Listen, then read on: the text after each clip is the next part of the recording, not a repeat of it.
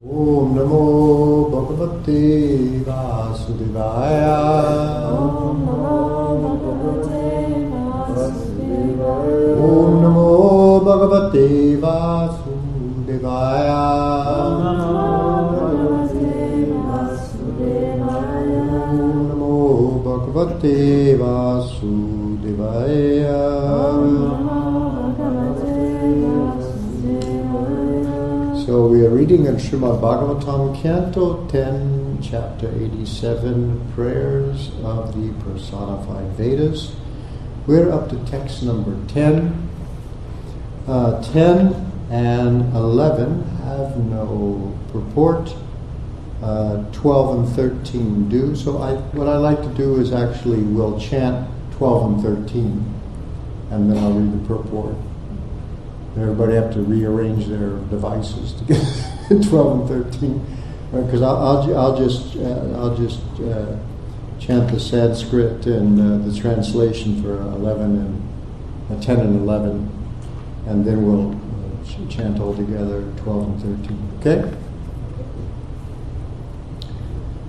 So text number 10 goes like this. Svetatdvipam gatavati Tvai drashtum tarishvaram brahmavidvada susamvitta shuttayo yatra sherate tatrahayam abuprashna tvam mam yam anupritchasi. Translation: at that time you happened to be visiting the Lord on Shvetadvip, that Supreme Lord in whom the Vedas lie down to rest during the period of universal annihilation. A lively discussion arose among the sages on Janaloka as to the nature of the Supreme Absolute Truth. Indeed, the same question arose that you are asking me now. Text 11. Turya Shutta Tapashilas Turya Suyari Madhyama Api Chakru Pravachanam Ekam Shushu Shavo Pare. Although these sages were all equally qualified in terms of Vedic study and austerity, and although they all saw friends, enemies, and neutral parties equally, they chose one of their number to be the speaker, and the rest became eager to listen. If you've forgotten, the question was asked at the beginning of the chapter. The question was asked by Parikshit.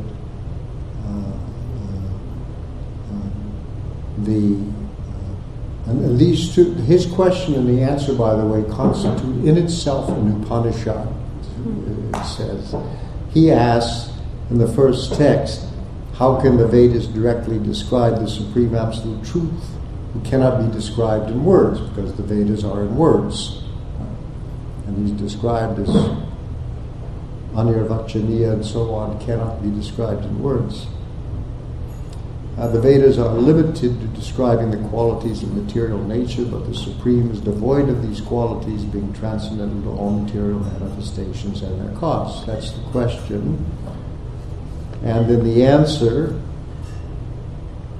by Shukadev Goswami, the Supreme Lord manifests the material intelligence, senses, mind, and vital layers of the living entities so they could indulge their desire for sense gratification, take repeated births to engage in fruitive activities and become elevated in future lives and ultimately attain liberation.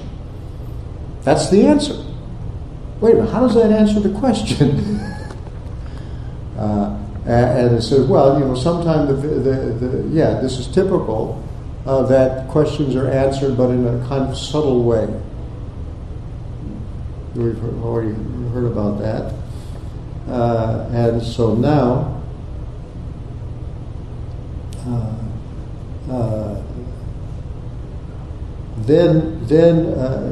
it goes on to say that the same question arose earlier and was discussed by our predecessors, and so therefore he says, I'm going to tell you about a conversation that occurred between Narayana Rishi and Narada Muni at Badarikashram, the Himalayas. So then it describes that Narayana Rishi's been there performing penances and so on, and Narada Muni asked him the same question. And then, with a bunch of sages there at the village of Kalapa, which is near Badarikashram, and then he says to him that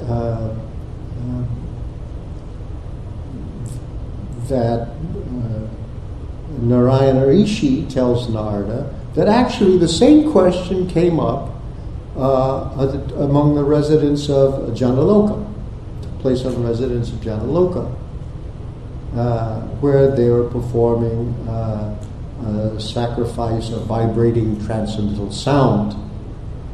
And the sages there, the mental sons of Brahma, were all perfect celibates. And so then we began. So at that time, you weren't there because you were visiting the Lord on Sweta Dweep. So the same Lord who lies down had to rest during the period of annihilation. So while you weren't there, there was this described as here a lively discussion. What they say, susamvrita, enthusiastic or lively discussion about the same thing among the sages at Janaloka. And then it goes that they're all equally qualified, but somehow or other they chose one of their members. Any one of them could have talked. And so then we get the 12-13, where Sanandana is the one who is sort of arbitrarily chosen to speak. Now let's chant that text. Okay. So you can say after me. Shri Sanandana Uvacha Swasvishtam Idam Apiya Shayanam Sahashaktibihi Tarante Bodayam Chakrus Talingai Shutaya Param Yata Shayanam Samrajam Vandinas Tatparakramai Pratyushe Detya Sushlokair Bodhayan Janujivinaha Swashishtam Idam Apiya Shayanam Sahashaktibihi Tarante Bodayam Chakrus Alingai Shutaya Param Kita Shayanam Samrajam Vandinas Tatparakramai Pratyushe Vitya Sushokayar Bodayantyam Nujivinaha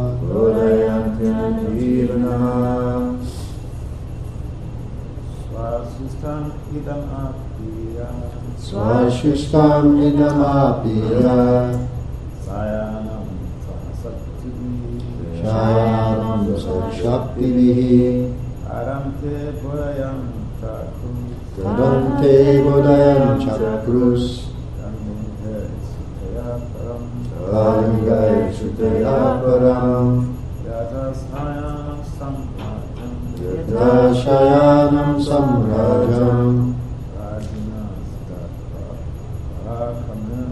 Varinastat parakramai Pratyuse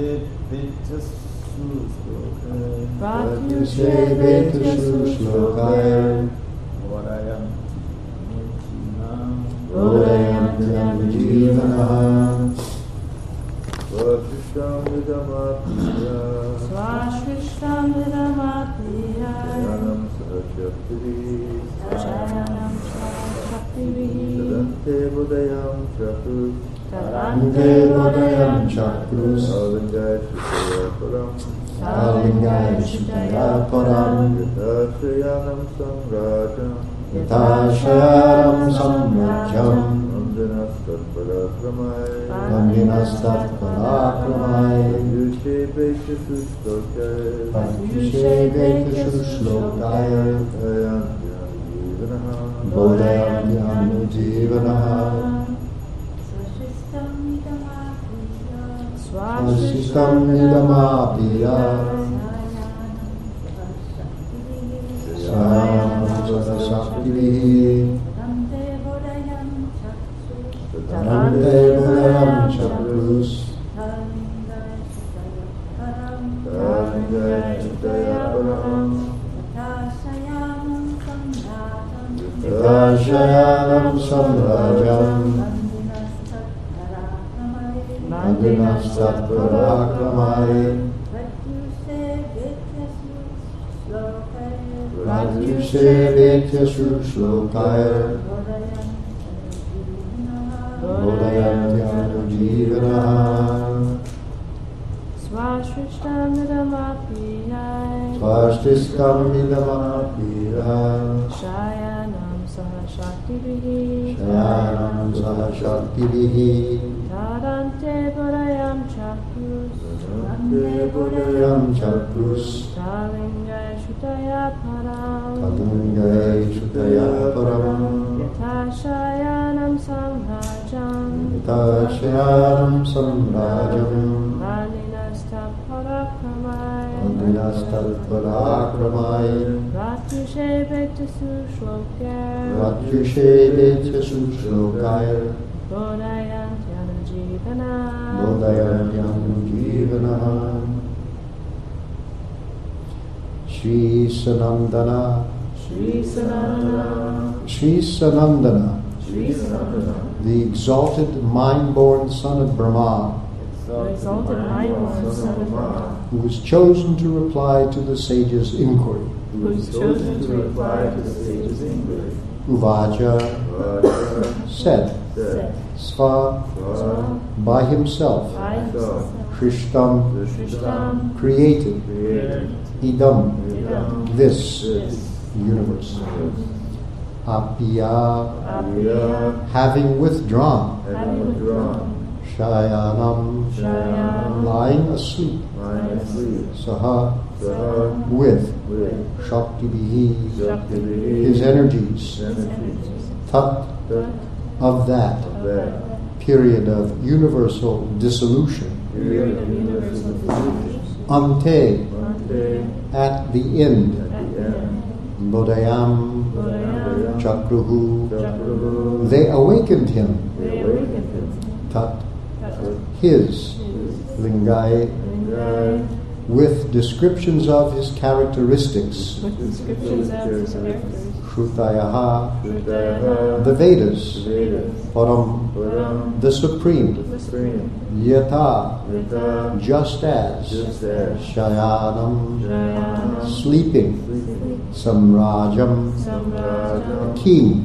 King Vandinaha Vandanaha his court poets, his court poets, Tat Tat his Parakramai Parakramai with recitations of the heroic deeds, with recitations of heroic deeds, Pratyushe Pratyushe at dawn, Again Abetya Avedya approaching him, approaching him, Sushokai Sushokai poetic, Poetic Bodayanti Bodayanti they awakened, They awakened Anujivanaha Anujivanaha his servants, Translation, Sri Sanandana replied, after the Supreme Lord withdrew the universe he had previously created, he lay for some time as if asleep, and all his energies rested dormant within him. When the time came for the next creation, the personified Vedas awakened him by chanting his glories, just as the poets, serving a king, approached him at dawn and awakened him by reciting his heroic deeds. Purport. At the time of creation, the Vedas are the first emanation from the breathing of Lord Mahavishnu, and in personified form they serve him by waking him from his mystic sleep. This statement, made by Sanandana, implies that Sankarshan and the other sages had asked him the same question that Narada had asked Narayana Rishi and Maharaj Parikshit had asked Shukadeva Goswami. Sanandana refers the question back to the example of the personified Vedas themselves in their address to Lord Mahavishnu. Even though the Vedas knew that the Lord, being omniscient, does not need to be informed of his glories, they enthusiastically took this opportunity to praise him. Namo Om Vishnu Padaya Krishna Prastaya Bhutadesi Vedanta Swaminiti Name Namaste Sarasate Deve Gaudavari Pacharve Nirvishesha Sunyavari Paschachare Satarine Om Gyanam Timurandasya Garanjana Shalakaya Chakshuru Miritam Jinam Tasmai Sri Gurave Namaha Vanchakalpatrubhischa Kripasindhu Vachapatipanam Bhavadevyo Vaishnavevyo Namo Namaha. Okay, so we have, as it says in the purport, a conversation nested within a conversation, nested within a conversation. It's typical. Somebody asks a question, they refer to a previous time the question was asked among authorities, and how did they reply? And those authorities replied by reciting. So here you go back to the very beginning of creation. You can't get any higher authorities answering a question than the Vedas themselves glorifying the Lord, personified in their personal forms. All the Vedas are personal.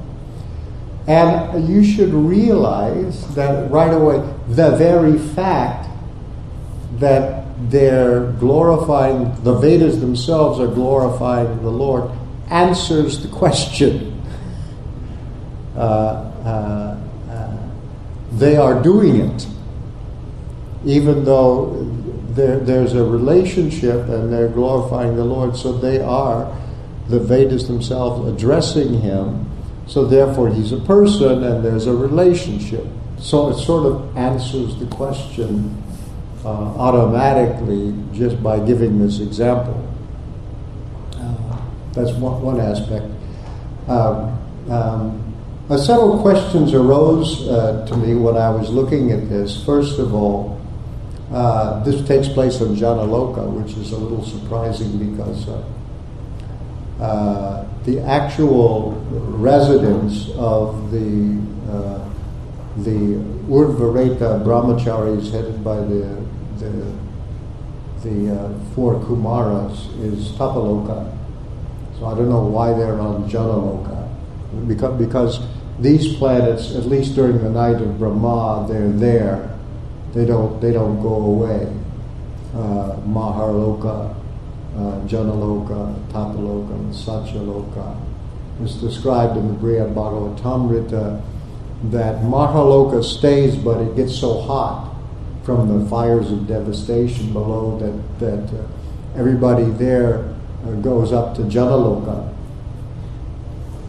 And in Janaloka, Maharloka, they're performing sacrifice, and Janaloka is not much described. And then Tapaloka is where the brahmachari, perfect brahmachari sages stay. They're usually described as solitary. They're private meditation on the Lord.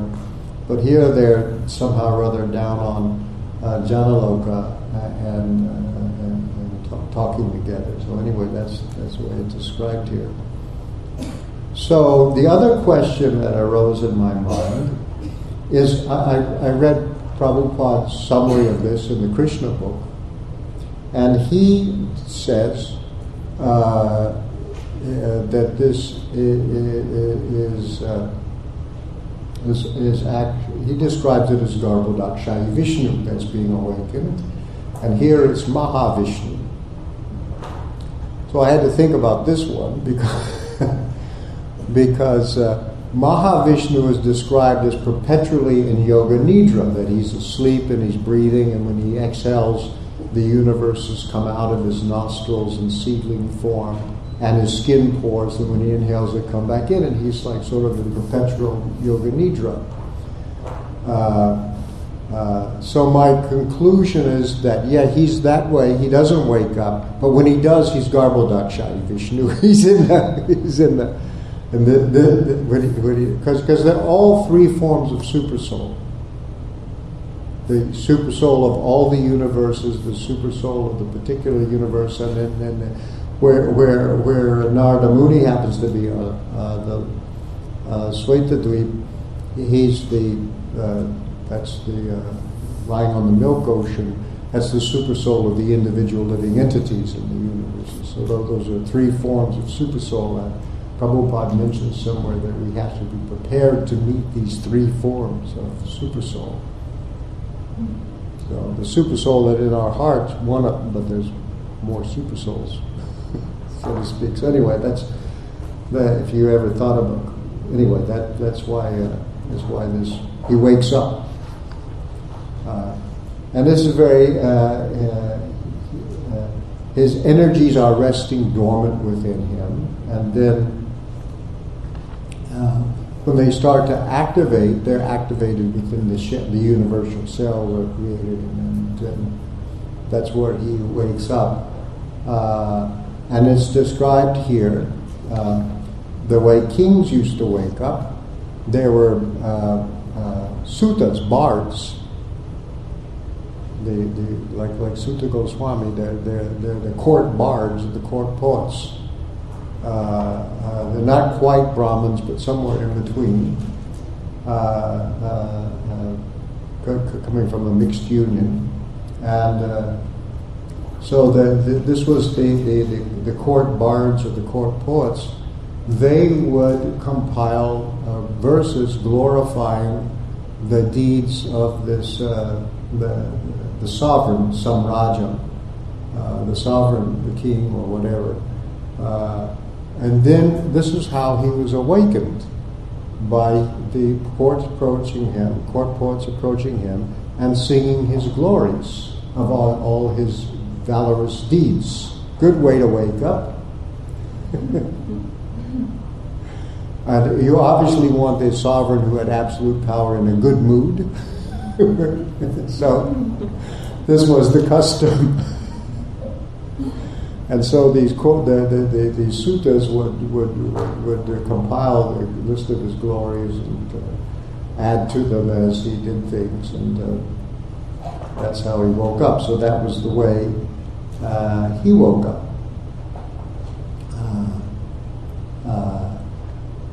So these are the personified Vedas. So that's it. The Vedas are glorifying the Lord. Of course, he can be described in words if he's being glorified. It's sort of, there'll be more about this, but it sort of answers the question that's what the Vedas do. They glorify the Supreme Personality of Godhead. Now, the Vedas are mostly dealing with the three modes. I mean, Krishna says to that to Arjuna in the Bhagavad Gita, the Vedas deal with the three modes, rise above them, but meaning the Karma Kanda section of the Vedas, and that is the bulk of the Vedas, which are mostly, the Karma Kanda are the hymns for sacrifice and the instructions for sacrifice.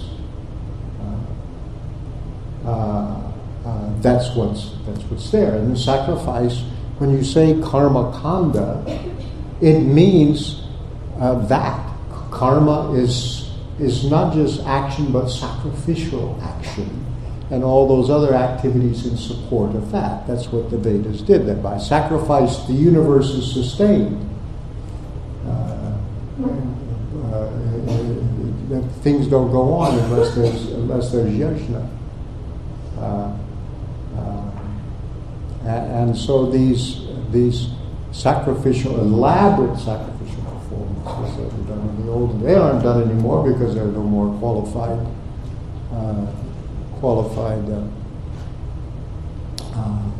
Brahmins to do it. There's a famous scholar, God, his name flew out of my head, who actually became the sponsor of a sacrifice, and he filmed it. What was his name? Do you remember, Shraddha? Oh my God! Everybody was his student. From Berkeley. He sponsored because he wanted to film a Vedic sacrifice, and the Brahmanas were almost all gone. They're not doing it anymore because their kids are not learning the Vedas; they're learning computer coding. They're going to school to do something else, and he realized that there would be nobody who knew how to perform a yajna, and so he sponsored this yajna because you have to memorize you have to know them. These brahmanas would learn how to chant the mantras forwards and backwards perfectly. Both syllable by syllable, forward, syllable, because everything was memorized, nothing was written down. It was really, that's the sacrifice. And when the sacrifice was performed, you got the result. This is what they did, and they're not happening anymore. I was told some scholar that when we do Sankirtan, that's the yajna. He says, well, I'm glad somebody's performing sacrifice. That's the yajna for this age. He said, I'm glad somebody's performing sacrifice. Because people, academics who have studied Vedic sacrifice, they're impressed because the amount of skill and knowledge, because we actually have Indo-European philology and linguistics, all comes from the way, from Sanskrit, how the language was analyzed in such a way so that you could learn it and pronounce it correctly. Like the Sanskrit alphabet, it's scientific, not like the English alphabet. So anyway, this was what they that was the main part of the Vedas for this karma kanda. And then the second section, called the Brahmanas of the Vedas, was for forest dwellers. When you left the village and went to the forest, you couldn't perform sacrifice anymore. You didn't have all the ingredients. You didn't have all the, if you're out in the forest. And so at that time, you did sacrifices by meditation and things like that. And then when you reflect on the deeper meaning of the Vedas, this is the Upanishads, the final philosophical portion of the Vedas, small. And in the Upanishads, they deal with the ultimate subject of the Vedas and the absolute truth, and with also Jnana Kanda and Upasana Kanda, with ultimate destination for going back to Godhead. And as already said in the beginning, the Vedas are teaching you how to live prosperously in the world. That's part of the whole Karma Kanda, how to live well, and how to return back to Godhead at the end, or how to achieve ultimate liberation. Those are the four Purusharthas. The four Purusharthas are how do they go? Dharma, Artha, Kama, Moksha. Right. You perform dharma, you follow the Vedas and do the Vedas for what? Artha, for prosperity. Why prosperity? Kama, so you can satisfy your senses, and moksha, at the end attain moksha. You satisfy your senses in such a way that you can't go back to Godhead.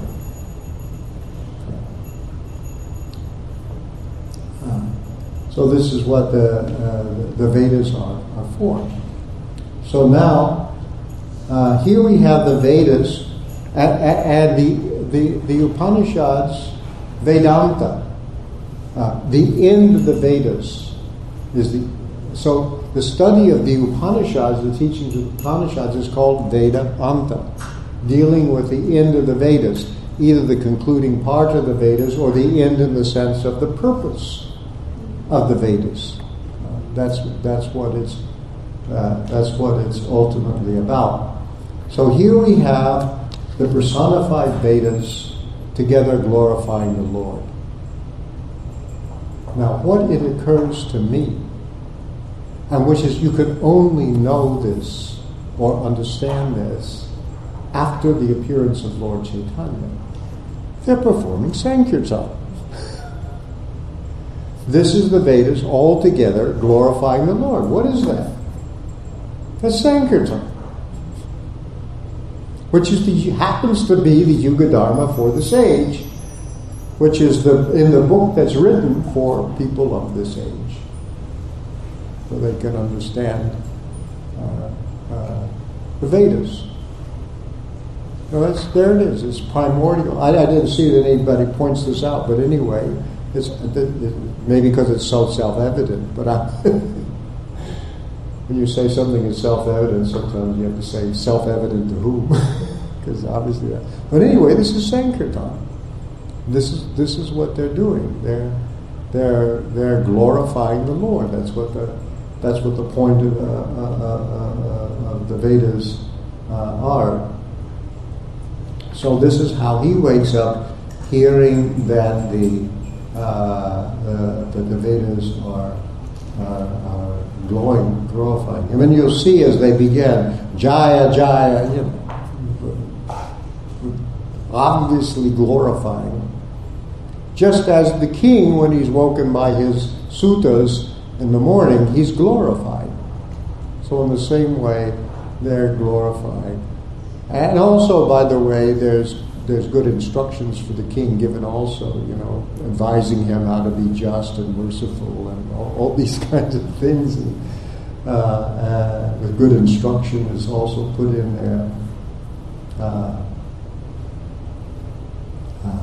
And it says here that even though the Vedas knew that the Lord, being omniscient, does not need to be informed of his glory, because it's mentioned that the Vedas are the first thing that's manifest as he begins to wake up or comes to a higher, different state of consciousness for creation. That's the first thing that's manifest is the Vedas. I mean, this is a very important thing, because the Vedas are in fact the blueprints for creation. Years ago, Sariputta taught me, when I first met him, that the theory of evolution doesn't work. I had shown him this letter I had gotten from Srila Prabhupada suggesting that I asked him if he had any ideas what I could write a doctoral dissertation on, and he suggested that I defeat Darwin, which put me in a state of shock. I grew up in Texas and Oklahoma, and everybody I knew who didn't believe in Darwin was like somebody I didn't want to be like. I was subjected to those people in my childhood somewhat, these evangelical fundamentalist Christians, and I thought, my God, is that what we are? So I was kind of in a state of shock, and then I realized, of course, Bhagavatam and the Gita, of course Darwin's wrong. But then I thought, how could you defeat him? I had no idea. And then I happened to meet Sariputta. He was not yet known for anything. He had just gotten initiated, and they had him in New Vrindavan as the treasurer because he had a PhD in mathematics from Cornell. He wasn't a good treasurer either. Because your real job as a treasurer is not doing the arithmetic, but getting the receipts and telling people they can't have money.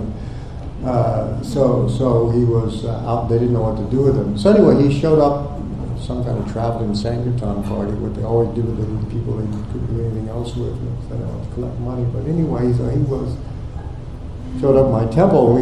I started to talk to him. I said, wow, here's a guy who just got a PhD in mathematics. So I showed him the letter from Prabhupada. Do you have any idea how Darwin could be wrong? And then he said to me, he said, well, I knew Darwin was wrong before I became a devotee. I said, really? And he says, yeah. He says, actually, most mathematicians know that Darwin is wrong. They just don't say anything because it upsets the biologists so much. He said. And then later, he gave me some arguments, which later he elaborated and wrote down. The argument from information theory that life can't come from matter.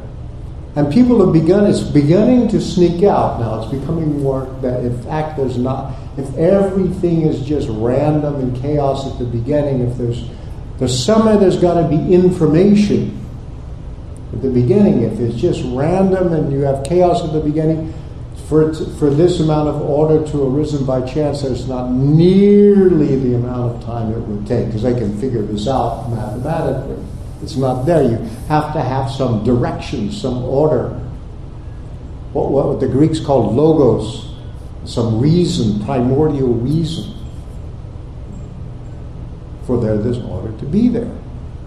So that logos, which the Christians then adopted and said, in arche hino logos, in the beginning was the word. But that word is logos, which is a word from Stoic philosophy, Greek philosophy.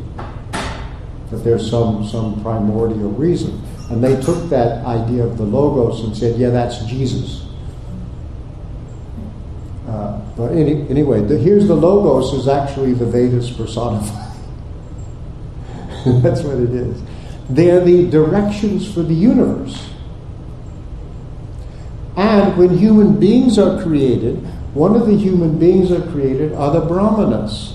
They are the human beings who know how to understand that reasoning. They have the capacity to understand logos, to understand the Vedas. And two things, jnana vijnana. This is what their qualities is. Jnana.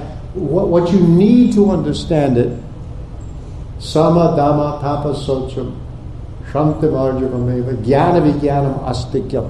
These are the qualities of the Brahmana. These are what you need to have in order to understand it.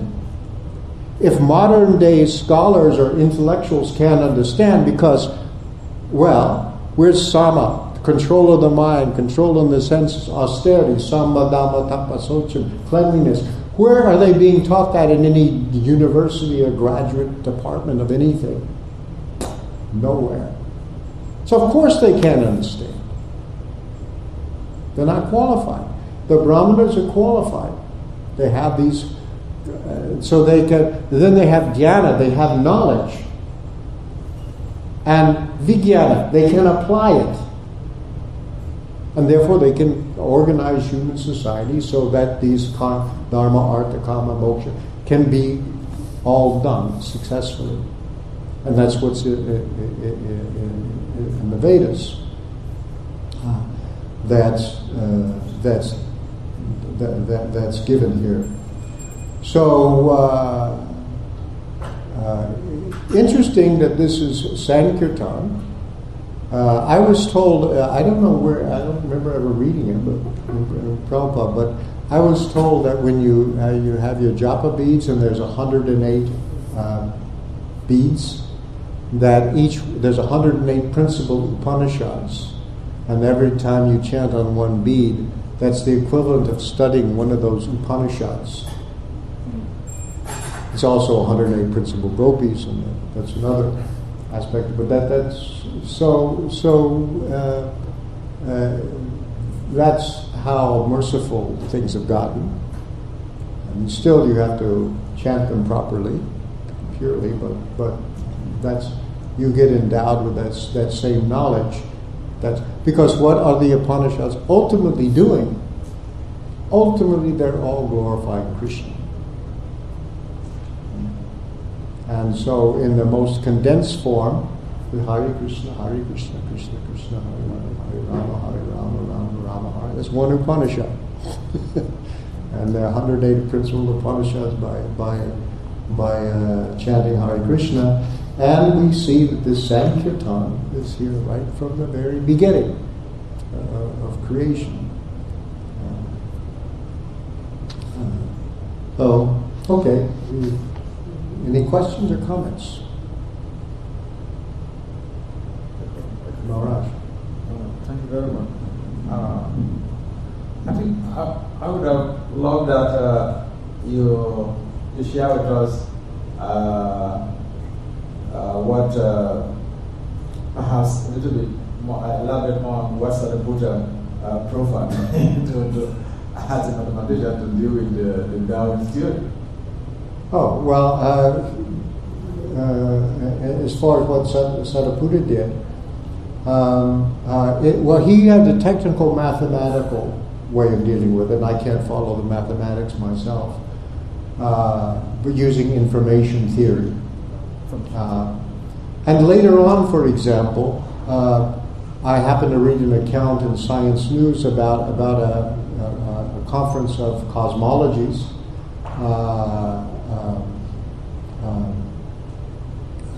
who came up with the same conclusion. It was actually in Washington, D.C., and a bunch of cosmologists were talking at a conference about how the universe came into being, because they still, they were looking for the origin of everything. I have to say that, and somebody gave a paper at that conference who in the paper said that there was that in the number of years that are estimated for the existence of the universe, and they have a way of calculating it, there's simply not enough time for the order to have emerged by chance. That you have totally random conditions at the beginning of creation, the so-called Big Bang, and then by the working of chance, order gradually emerges. There's the subatomic particles come together into atoms, and the atoms gradually come together into molecules, and then the molecules get more complicated, and you have carbon molecules, and they form big organic, and then those, and then eventually life shows up, all by chance, or with no guiding, by random action. That's how it's supposed to happen. And because they've convinced people this is the explanation. You had the Big Bang and things were completely at random, and then so on. He showed that actually if the initial conditions of the universe are completely at random, there's not nearly an amount of time it would take. And so he proposed, one guy gave a paper, that there were at the initial some order. That's all. There was some amount of order at the beginning. Well, this upsets some people. Because if there's some order, then you want a reason. And so they had a debate, they used the example of, was the deck stacked? One way gamblers cheat with cards is there's actually, the deck is not, you shuffle them, it's supposed to be random. But you know how to shuffle them right, there's actually some order anyway, and then you can know what's going to happen. So this was they called it the stacked deck theory of the universe as opposed to the shuffled deck theory. And it mentioned in the article that somebody actually, because the question was, if the deck is stacked, who stacked it, or how did it get stacked? And it mentioned in the article that somebody actually said the name God, the traditional deck stacker. And then it said, here's the sentence from the article, but most scientists prefer not to take that cop-out route. Like cop-out. Cop-out means you give up. You quit. In other words, the ground rule of science is God is not allowed. So that's not a proof, that's setting a ground rule. If I see people are playing tennis and I'm saying, hey man, you keep having a problem getting that ball because the net's in the way, get rid of the net. No, that's the purpose of the game, is to have the net. So then, who sets rules of games? I mean, what's the scientific proof for? If you say God, you have to give up your job. You get kicked out of the department. You don't get your degree. That's really how you set rules of games. These things are not allowed because we set the rules, and that's what's happened. That's what's happened in America with the idea of, because the idea was proposed of intelligent design. It's out there, and people say, well, if in America it's sort of like, well, if there is a God, then you have to accept Jesus Christ in your heart as personal Savior, and watch Fox News, and you have to become a Christian conservative. I mean, there's lots of other options, but anyway, most of the options are not considered as smart. So that's what happened. So Sariputta, and you can read his books. He's detailed these various mathematical forms of these arguments, and other people either imitating him or have also come to the same conclusion. And it's just sitting there waiting to, sooner or later, it'll come out. Because still most mathematicians know it doesn't work.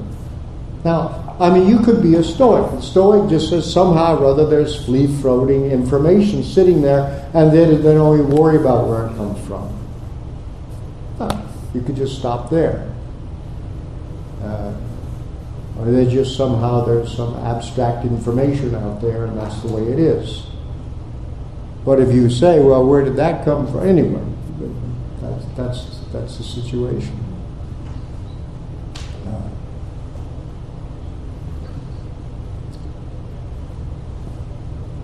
But there's ways to quantify order and complexity in mathematics and to express it mathematically, and then you can do neat things with it and make these calculations. Anything else? Yeah? I'm just wondering, at this point in your life, do you ever think of maybe going back and writing about that at all, or it's just not your? Well, I'm not my training is in theology and not in science. It's not in mathematics, and I don't have so much talent for mathematics. Shraddha's good at mathematics, though.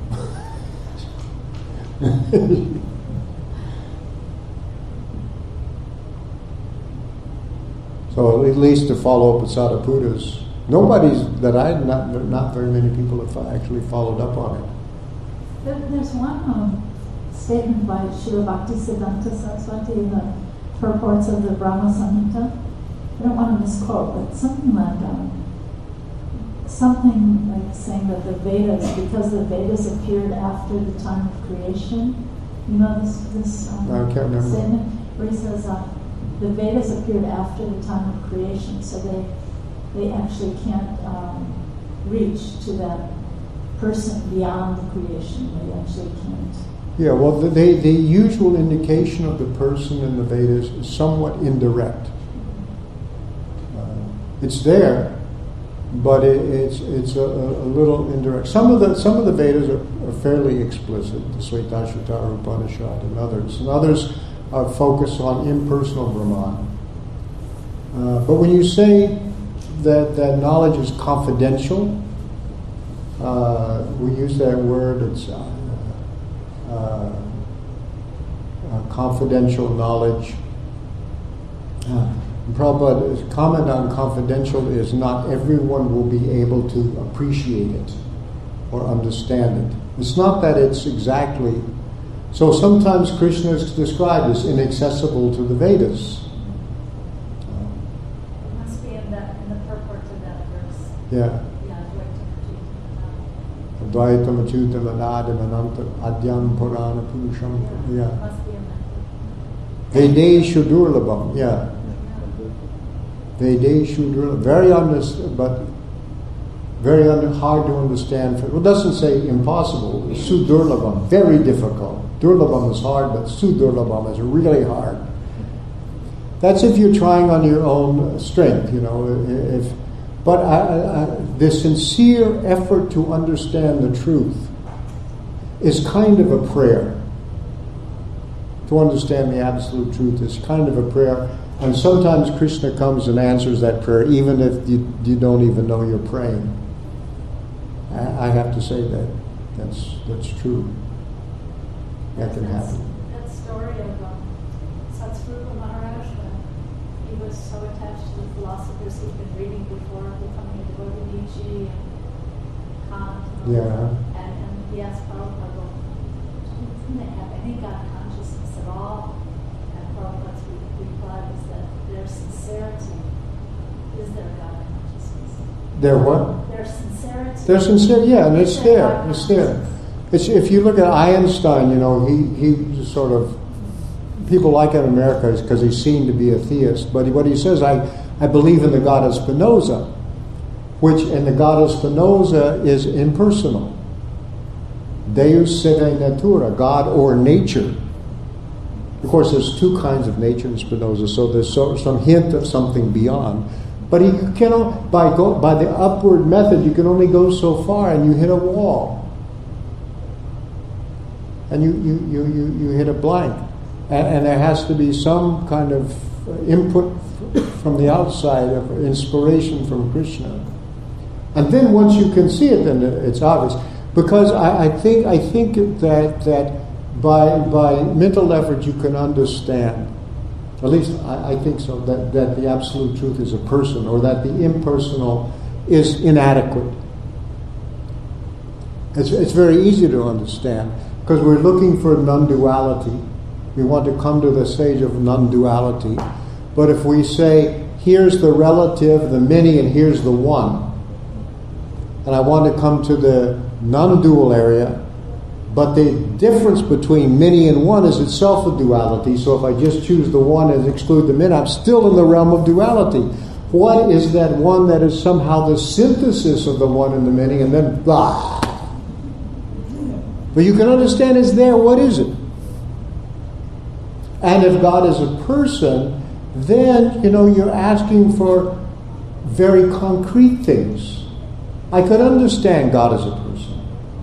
That he plays a flute as opposed to a trombone. There's no way by mental speculation you can figure out concrete things. I mean mental speculation goes from the concrete to the abstract. And you always get more and more abstract. So when you say God is a person, then that you can enter a relationship with, that means it's got a name, form, what are those? But as soon as you say Krishna is blue, well, that limits him. He's just blue. Well, no, here he's white, here he's red, here he's orange, here he's... look, he's got all the rainbow coalition,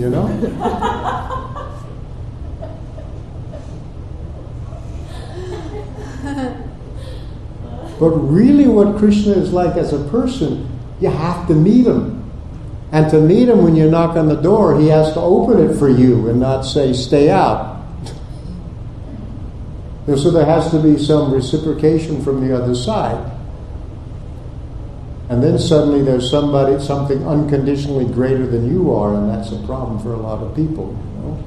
Because a lot of what human life is about is a God project. I mean, really, the aim of progress is we control the universe. We control material nature, and we really get it down, we're God.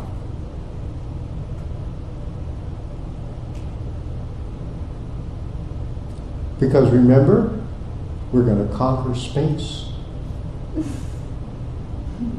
I've heard those terms.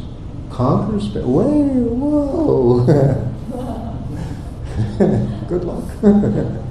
Can't even conquer your own mind, start there. Anyway, we've got late piece of stuff now. Thank you very much. About random chaos, though. Huh? Just one other point. Speaking of random chaos, trying to come to the point of understanding that God is blue and plays a flute. That what? That trying to understand through speculation that God is blue and plays a flute, that would take. You can't do it. You could never do it. No, so he has to show you, this is what I play. And what kind of flute? What does it look like? Well, he's got a bunch of them, actually, Venu is one kind of flute, and there's other flutes, got a collection. He herds cows. Not goat, not sheep. Cows. Well, far out cows, but they're cows. The Surabi cows.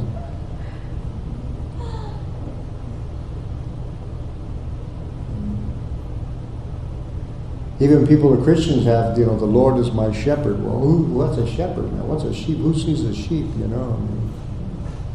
Anyway, that's another question. We better stop. Srila Prabhupada ki jai, Srila Bhagavatam.